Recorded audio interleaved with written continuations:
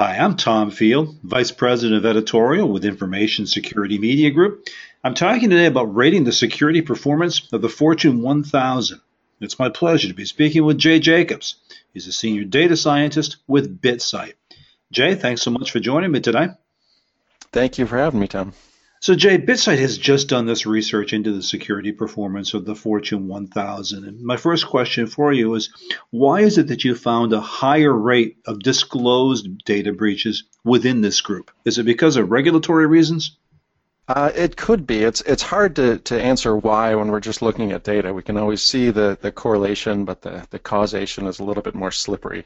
You know, some of the things could be that perhaps they're larger organizations, so they're bigger targets. Maybe as a general rule, they're working with more sensitive data, so they're more of a target. Or perhaps it is that regulatory concern that they have more of a legal obligation to disclose this breach, and so we're more likely to find it and include it in our data set. Jay, more important, I know you've looked at the Fortune 1000 before, so my big question is, are they improving as a whole when it comes to security? I would love to be able to say yes, they are, but unfortunately, the data does not agree with that statement. We're actually seeing more of the Fortune 1000 companies decline in performance than improving. We're seeing just over about 100 companies out of the Fortune 1000 having a moderate or more decrease in their rating, while only about 50 had an increase. And so more companies we're seeing going down than going up, but I wish it were the other way. It's really kind of stunning, Jay, because you hear everywhere that cybersecurity is a topic in the boardroom now, and security leaders are being asked, are we secure enough? How secure are we? And yet you see these security weaknesses. What are some of the weaknesses that you're seeing within the Fortune 1000 now, and why do you think the needle's not moving?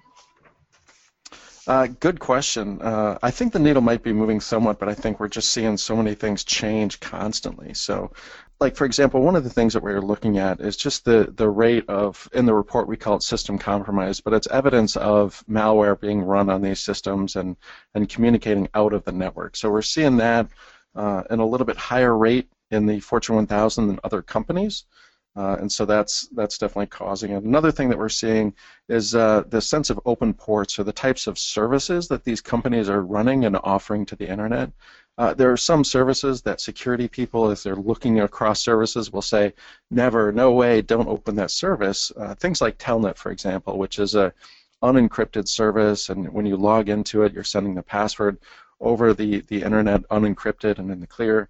And we're seeing, I think, just over half, about 55% of Fortune 1000 have some form of that service running on their network, and that's a little bit concerning.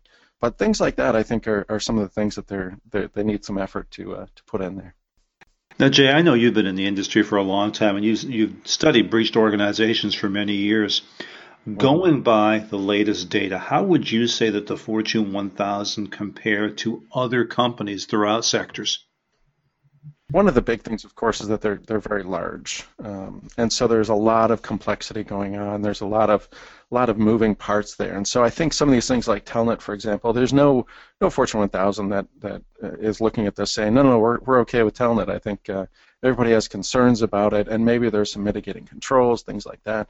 But they just have more complexity. They've got more moving parts, and so I think it's a little bit more difficult to keep a handle on that, and essentially to look in all of the dark corners, because there's so many corners to the network. There's so many people trying to do their own thing and trying to stand this up or stand that up. So to keep your arms around that, a large network like a lot of these Fortune 1000s are running, is just a very, very large task for them. Jay, just to follow up on that, do you feel that Fortune 1000 companies are any more of a larger target when it comes to security incidents, or these days is everybody pretty much equally vulnerable? I think it goes both ways. We're seeing some signals depending on the type of attack and the type of things that we're seeing. For example, a lot of the malware appears to be opportunistic. That is, it's just blasting things out and trying to get as many compromised machines as possible. And then we see other things, like some of the things in the retail sector where they're targeting payment cards and things like that. That becomes a little bit more targeted, especially as you get into some of the state-affiliated attacks, going after intellectual property. That's very, very targeted. And so it really depends, but Yeah, I think for the most part, the larger a company is, the more of a target it is, and that's something actually that we've got on our plate to look in the breach data and see if we can find some correlations with size and breaches. Well, let's take a step back for a minute. We jumped right into the data. What would you say are the key takeaways for the Fortune 1000 companies from this new study? What do you want them to walk away with?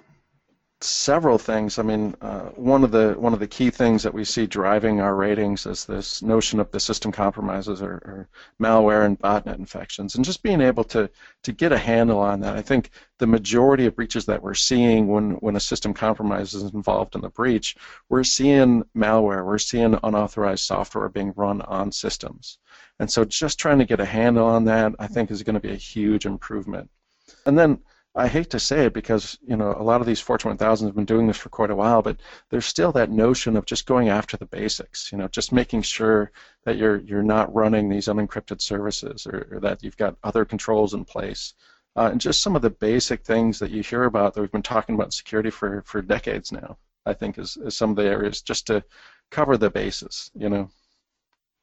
Jay, certainly BitSight isn't just in the business of delivering research. Where can you help organizations, Fortune 1000 and others, to best respond to some of these vulnerabilities, some of these weaknesses we've talked about today? Well, it's not only to answer your question. Certainly, we can help out companies understand their own. We're seeing a lot of things. We're very diligent about the data that we collect, and so we're catching things that companies may or may not be catching themselves. And a lot of companies may be surprised at some of the things that we're able to see from an external perspective. But I think the real value is when we're talking about trying to evaluate your third-party connections and people that you're exchanging data with, that you have some kind of a trust relationship with, being able to quickly assess them and to just get a good temperature check on how they're performing and what they're doing with your data, I think is a really, really valuable tool. Jay, final question for you. For people that want to know more about this research, where can they see the report? BitsightTech.com, and it's called the Insights, BitSight Insights. Just go there and look around. It'll be pretty obvious on the homepage. Jay, that's great. I appreciate your time and insight today. Thanks for talking with me. Thank you, Tom. We've been talking about rating the security performance of the Fortune 1000. I've been speaking with Jay Jacobs. He's a senior data scientist with BitSight. For Information Security Media Group, I'm Tom Field. Thank you very much.